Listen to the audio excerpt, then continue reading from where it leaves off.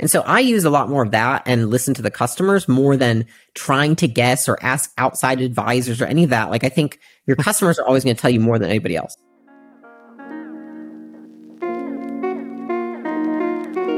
How do you create an unshakable business? I crossed $100 million in net worth by the age of 28. Now I'm growing Acquisition.com into $1 billion portfolio. In this podcast, I share the lessons I've learned in scaling big businesses and helping our portfolio companies do the same. Buckle up and let's build.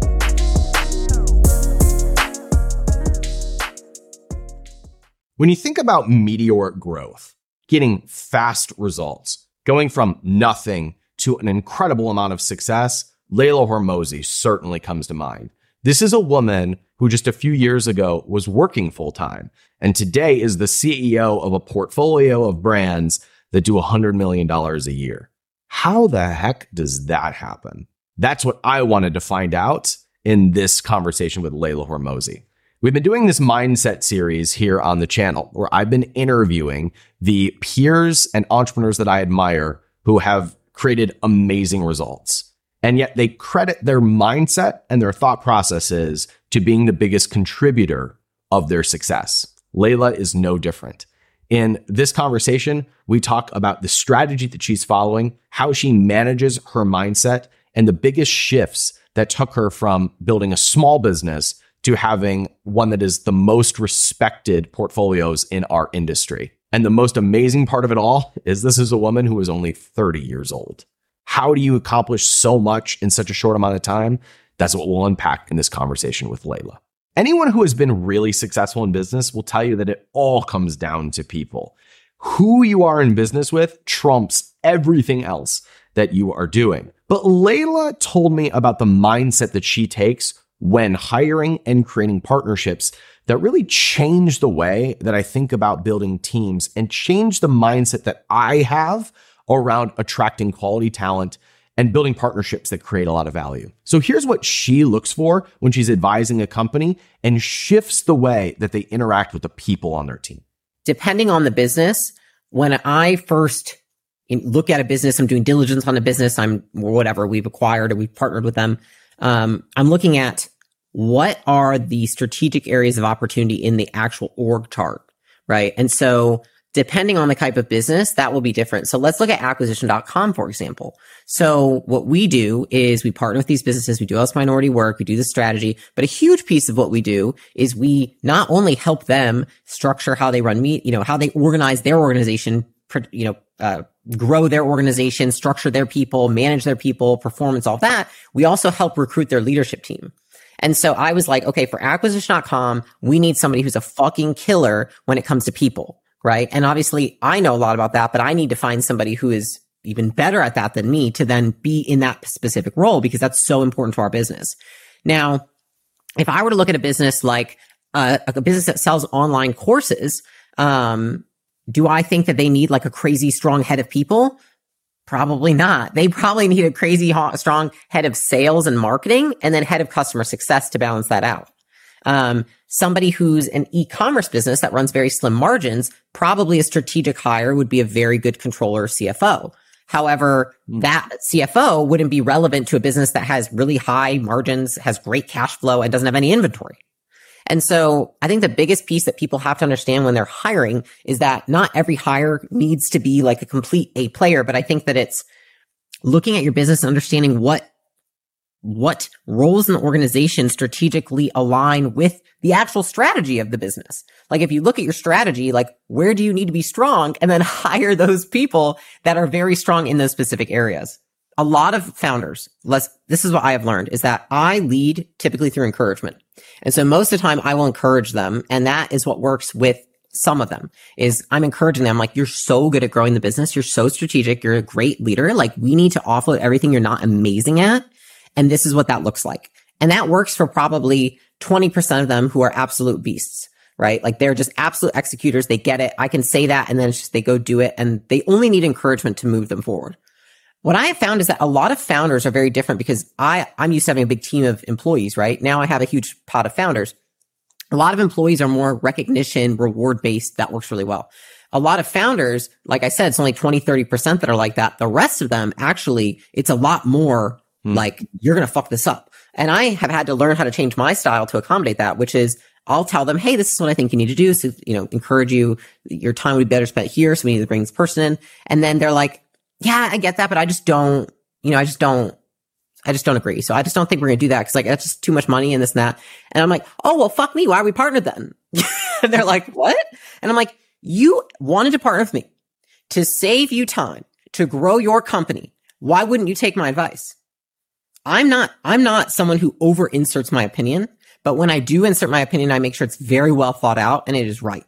And so I have had to use more of that, which has been new to me, to show people and to also show them case studies. So like I luckily have, a handful of businesses that we've had for the longest amount of time, and I can talk to them about the behavior of those businesses and explain that they are acting out of accordance with that behavior. Like those businesses who have the highest performance of our portfolio, you know what they've done? They've let me bring in their leadership. You know what you're not doing? Letting me bring in your leadership. Like, I don't think that I think people are worse at hiring than they give off. Like, I think people expect from me, even like people come on our team, they're like, I don't know if this is the right person or not. I'm like, well, we're going to have to find out because we all think they're good. And like, there's really no other way than hiring. So, but I think that what happens often is we abdicate that responsibility and we don't do some of the basic things that can protect us from not hiring the right person. It's easy to say, oh, hire, you just have to learn how to fire, just bring in everybody. That degrades morale, it deteriorates your brand. It doesn't make you look good. And so there's easy things we can put in place in terms of a hiring process, brand, values, decision-making filters to at least ensure that we put things in place that it's more likely for us to discover they're not a fit than it isn't. And I think that what happens a lot with like certain companies that promote like, just bring them all in and cut the bottom 20. I'm like, good luck attracting talent because like, you might get executive level talent, but I can tell you that the moment that they need lower level talent, like those people are just going to be living in fear. I literally want to create a company because I love creating a place where people get to work, love their work and like coming to work every day. So for me, that just does not mesh with who I am and what I want to do. Like having to fire people I hate. I think it's it's a huge life change for them. Like they had a job and now they have to go, like that is their whole life. They have no control. You have all the control. And so I think that often as employers, we don't take enough responsibility in terms of how do we protect them from making the wrong decision as well. That's a great question, Layla. So how do you know when it's time to fire someone? When you know it's time to fire someone, when you have clearly set expectations, verbally, written, you have held those expectations, you have documented and measured if they have met or not met them and communicated that measurement to them. And told them what will happen if they continue not to meet that measurement. And if they do not, after you have communicated it to them, you've told them, you've measured it, you've showed them the measurement, and you've communicated the feedback, what will happen if they don't meet the measurement, and it's not getting any better, then it's probably time to let that person go. Maybe they're not a skill fit, maybe they are not a culture fit, whatever it is. But most people don't do that. So Right. They're like, no, I told them. And I'm like, did you tell them? And they're like, I told them that like that thing, I didn't like how they did it that way. And like she knew what I meant. You know what I mean? Like that's what most people do rather than I'm like, no, you need to be like, hey, Sally, this wasn't done how I need it. If you don't keep hitting, I want you to understand that hitting this KPI is very important to your role. It's so important that if you don't hit this KPI, then you're not going to be able to work here. And so how can we make sure that you hit this KPI? Like I think people are afraid because it's a fine line of scaring people. But you know what's scarier than telling somebody, hey, you might get terminated? Firing them out of nowhere. When Layla talks about firing someone, notice how much responsibility she puts on you, the founder, rather than the employee. This is a huge mindset shift compared to where most entrepreneurs are coming from. They put the blame on the other person. They put the blame on the person who's not performing. But did you notice how much attention she gave to the clear instructions, to the clear expectations, to you working with them to try and draw out their best performance? Only then do you get to fire the person. That amount of extreme responsibility is one of the reasons why I think Layla has seen so much success. I've made the mistake in my businesses of complicating our products and throwing a whole bunch of stuff together because I was trying to create more value for the customer.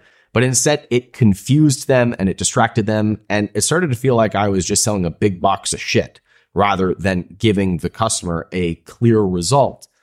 Layla comments on this, and she talks about how simplicity in product provides more value than throwing a bunch of stuff into a box. I had to experience this in order to learn this lesson. I wish that I had gotten this piece of advice earlier in my career. So listen to what Layla has to say about this. It's just meeting them where they're at. And I think that what we learned with Gym Launch was we used to have this like huge portal with like all this stuff in it. And Yeah, we're like, for people who are just starting and they're newer, that's just too much. So for them, we made a new portal that's very simple, very straightforward, and a lot less. And our success went up when we took away a lot. Versus if somebody's experienced and they come in, they've owned a gym for 4 years, they want that whole portal and they'll do better with it. I think I learned a lot through this through having a SaaS business, which is a joke in the SaaS community is like everyone wants to become a CRM because, you know, once you build a product, then you realize, oh, wait, it needs to integrate with this product and this, and they want this. And then all of a sudden you're like, maybe we should build a CRM. And that's a joke because like every SaaS founder kind of goes through that. And it's a joke, like never be the CRM. And I think that it's a really good analogy for just any business because the way that they get feedback is surveying customers, and like watching their behavior. So for us, for example, like in Gym Launch, say that you're you have a knowledge-based business and there's coaching back to it. Like I'm going to see like on average, how many modules do people even get through before they, at this certain point in the program?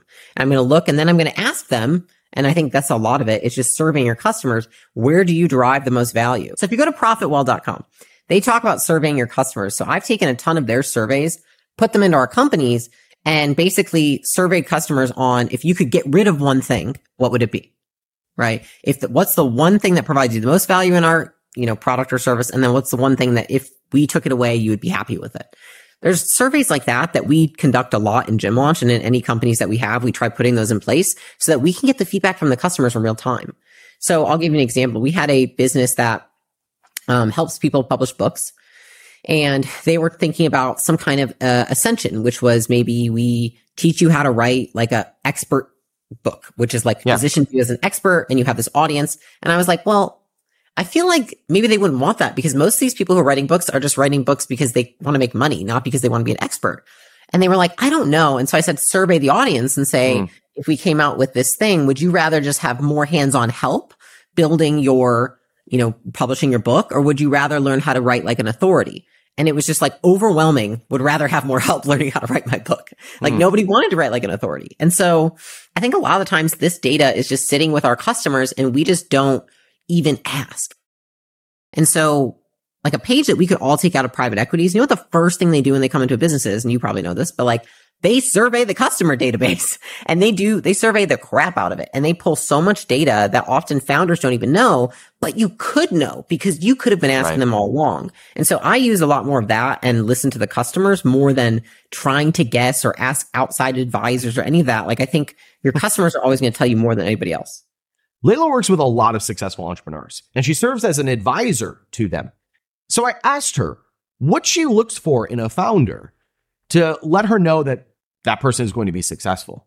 And she told me about 2 character traits and mindsets that a person has to have and how to cultivate those in order to be the type of person that is worthy of success.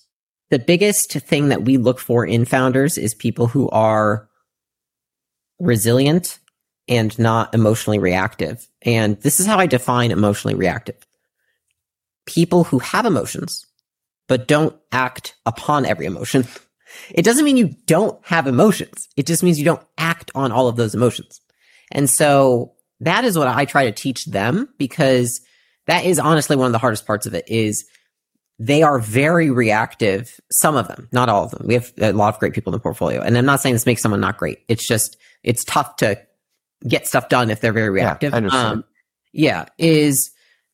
You have a low sales week and then they're like, we've got to change everything. The business is fucked. We're going under. I'm like, whoa, this is going to happen again. It's completely normal, to be expected. I look at myself as reassurance, which is like when a kid gets hurt, right? And they fall on the ground. When I see a parent who's like, oh, baby, are you okay? They have like this tiny little scratch. The mom's like, oh my God, are you okay? Jesus. Oh, let's take you right now. Let's go get that right now. Let's get it cleaned up. I'm so sorry. she teaches that kid that little scratch is a big deal.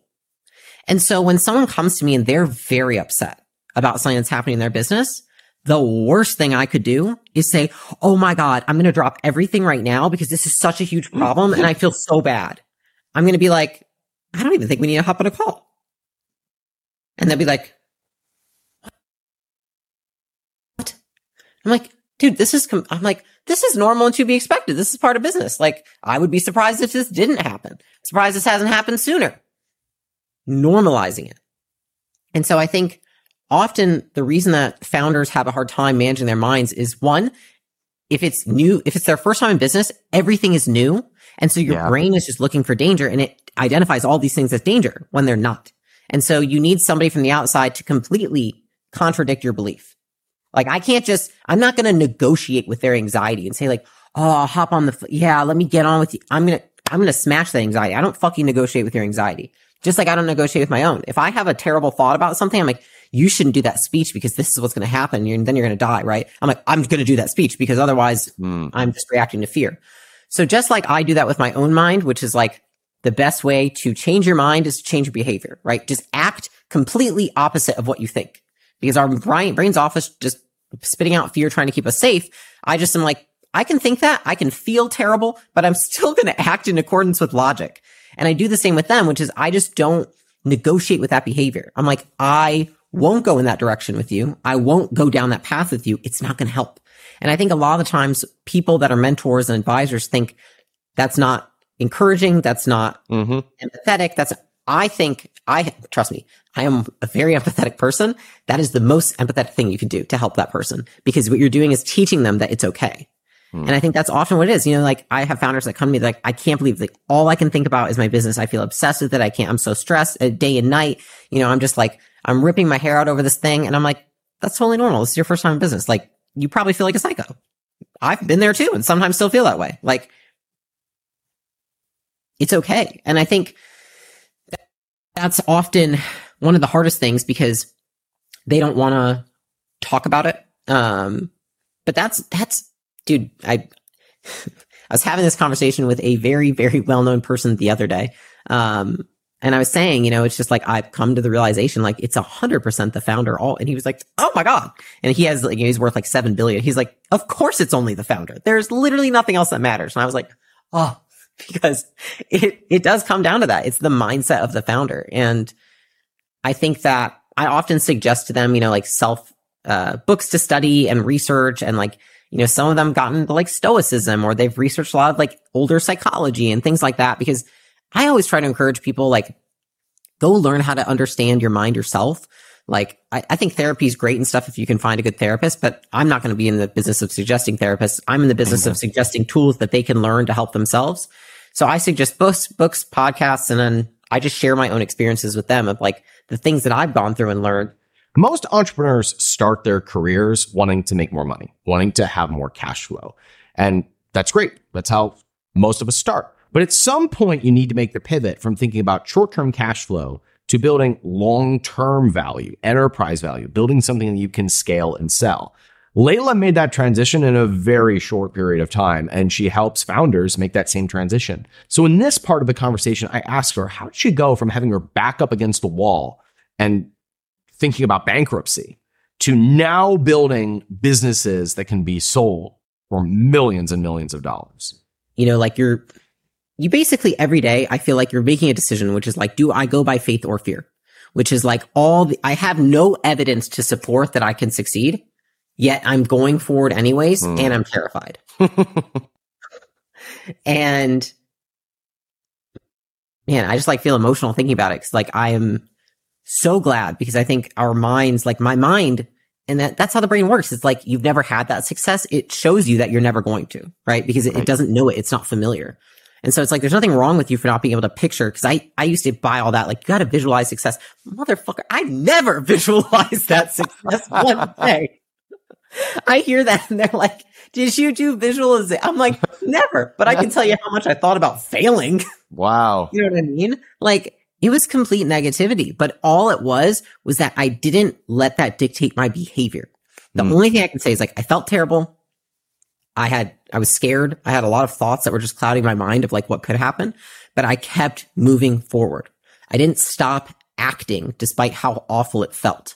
And that's what I try to encourage people. I'm like, listen, if you're trying to get through that right now, like I felt no better than you. I felt no better. I felt just as shitty as you. And I just kept moving forward anyways. I didn't let my feelings dictate my behavior. And I think that that's, everyone feels terrible in the beginning when they're just trying not to go bankrupt. Like when you're at that stage where you're like, I just need to make some money. Like you just can't stop moving forward. The only way you fail is if you stop moving forward. There is no fail. It is inevitable that you will succeed and you will make money and you will create something if you don't stop. But if you stop, that's the only way that you do. And I think that's the only thing that kept me moving forward. I just have the unwavering belief that despite how I feel or what I think, it is possible.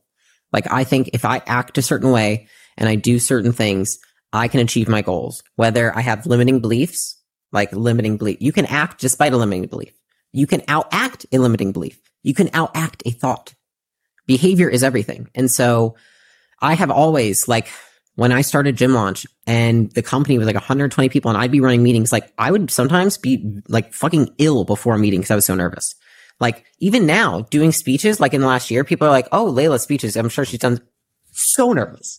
At one stage I got up on, I crushed it. But like in the beginning, I remember I told Caleb when I got off, I was like, I thought I wasn't gonna be able to talk. Like my mouth went completely dry. My heart was like 200 beats per minute. Like I was about to crap my pants. Like I was so nervous because I care. And I think that's what it is at the end of the day is like, I try to understand like what it is, cause people say like, what is it you think that like contributes to the brand or the success? And I'm like, I don't know, except that what I do know is I really fucking care about this. I really, really care about founders. I care about doing a good job.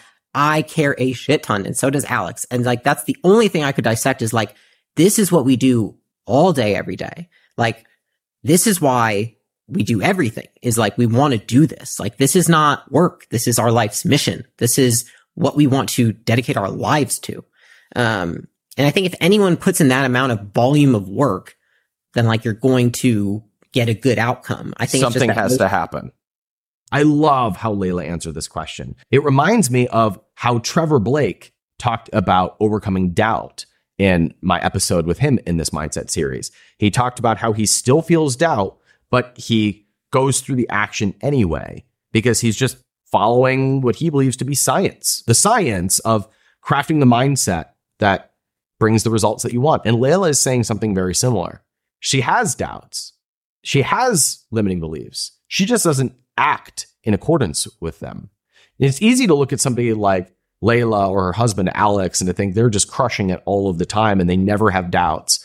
But in my time with them, and I've spent a lot of time with these two individuals, I've noticed that they actively cultivate the thoughts and the mindsets that they want to be true. And then they act in accordance with them. And that's why they're high producers. It's the practice of the mindset that determines where we focus and where we put our energy.